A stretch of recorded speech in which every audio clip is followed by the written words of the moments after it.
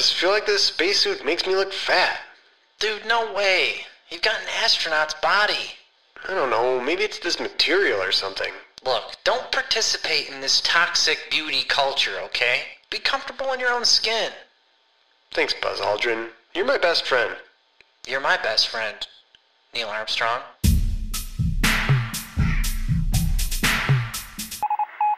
Whoa, Neil, come quick. Check it out. Why? Just hurry. What is it? I can see your anus. Quit joking around, dude. I was calibrating the muffler. No, seriously, it's your anus. It's covered in hair. Oh, then it must be my mother-in-law's. Ew, dude. Space shuttle to Houston. Come in, Houston. Here I go for Houston.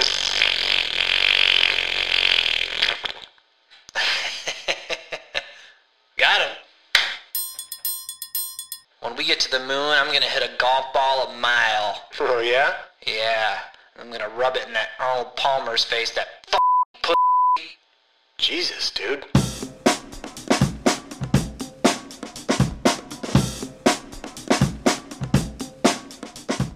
You're listening to the Spring Garden Enough Sketch Comedy Podcast. Tired of dating apps? Do you want to find someone who is serious about you? eHarmony has a community of people searching for real love. I'm Mary, and I joined eHarmony because I'm tired of dating and ready for something real. My name's Jared. In these days of swiping right and left, I'm ready to just settle down and get serious. I'm Amy. I want to have fun, but I'm also looking for someone to start a family with. Travis here. I'm looking for someone who I can sit at home with, cook some dinner, and watch our favorite show, Galaxy Patrol. eHarmony is for the person who is ready to stop dating and start living. I don't want to play games anymore. I want to find the one. Concerts and theme parks? Sure, but making a connection too. I've got a lot to offer, and I want to offer it to someone real. It's just a better series, you know? Longer arcs, much darker. It's a lot less black and white. I think even if someone isn't into the whole Galacticon Empire franchise, they could get into it. eHarmony knows love isn't a game. Our members are serious about relationships, just like you are. I like that eHarmony knows what I want, and it doesn't waste my time with bad matches. Actually, that was the season where Downtown Dan Thompson left as showrunner, and, it really shows. It's hard to describe, but I know it's just a bit off. Anyway, he came back for season 5, and it was much, much, much better. I'm busy. I can spend more time on my life and let eHarmony do the heavy lifting. I actually started watching Threshold Origins, the spin-off series on the Roku channel. Just because I'm looking for the one doesn't mean I should put my life on hold. One time at Red Lobster, I got incredibly angry at someone I barely knew, who I overheard saying that at the end it just showed that they had been dead the whole time and that the fortress was in purgatory. Come on. It's time for me. It's time for me. It's time for me. And another thing, it's not sci-fi. It's so much more than that. It's so much fucking more than that. Just because some of the characters are androids doesn't make it sci-fi. Fuck. eHarmony. It's time for you.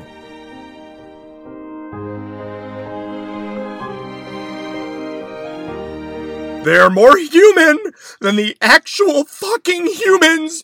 That's like the whole thing.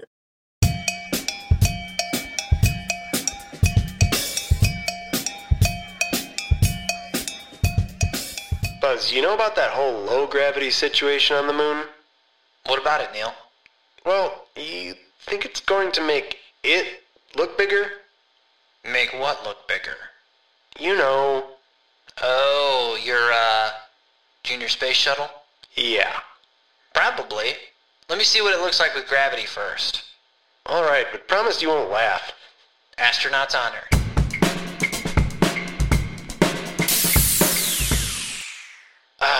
Nothing like a good walk on the moon, eh, Buzz? You got that right, Neil. Hey, guys. Holy Christ! Michael Collins, you scared the shit out of me. Yeah, I forgot your ass was even here. Shut up, you turd burglars. How was the moon? It was fine, dude. Did, it look any bigger? Yeah, of course it did. There's no gravity.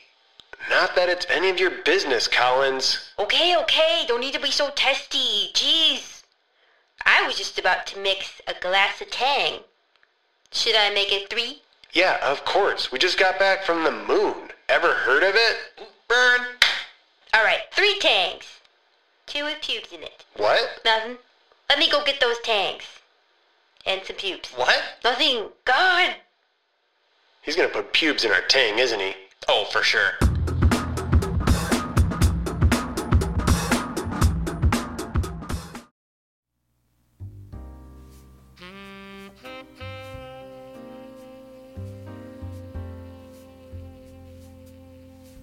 The two spies sat in silence. Natasha pushed a pack of cigarettes across the gray steel table. They were Zoya's favorite brand. Free. Zoya opened the pack slowly. In her line of work, there was literally no way to tell what is a bomb and what is not a bomb. She learned that the hard way. Zoya had a pet penguin for 6 years before discovering it was actually a bomb. She had loved that penguin dearly and never forgave it. Lucky for her, the pack of Parliament lights was not a bomb. This time. Zoya took out a cigarette and put it between her lips, then put the pack on the table and slid it back towards Natasha, her interrogator. You can have all the cigarettes, Natasha said, and slid it back.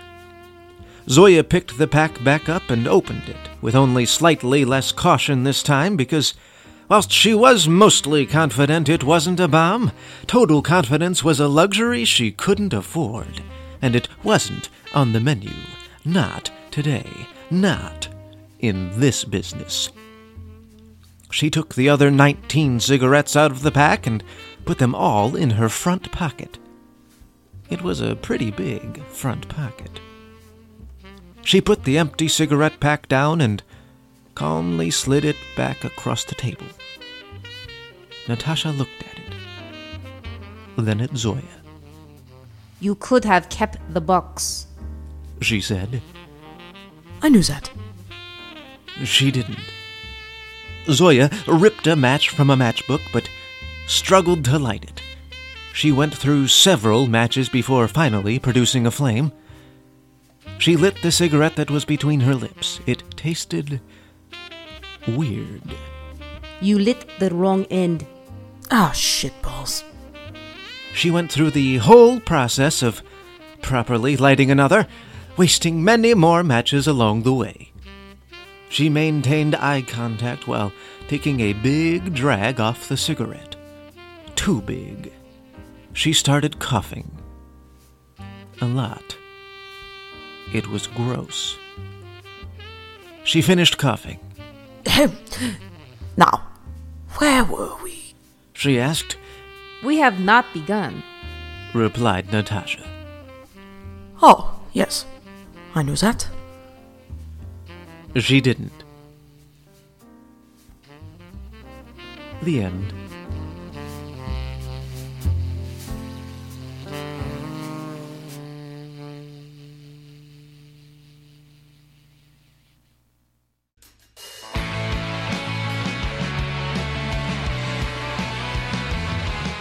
Well, well, well, if it isn't the end of the episode.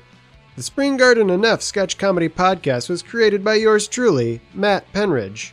The sketch, Buzz and Neil Best Friends Forever, was written by me and performed by me and Mitch Solsha. eHarmony was written by the fabulous Chris Peterson and performed by Brendan McCarthy, Caitlin Shea, Janelle Solier, and Travis Pelto. Spy Story Parts Unknown was written by me and narrated by Donald Rydell, with performances from Malia Lampe and Julia Schroeder, and featured music by Pedro. As always, thank you a shit ton for listening. And please, tell your friends and local congressperson that they too should listen.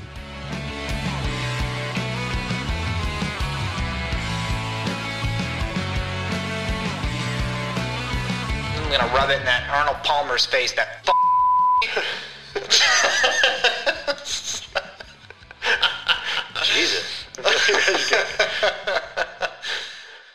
do that one again? Yeah.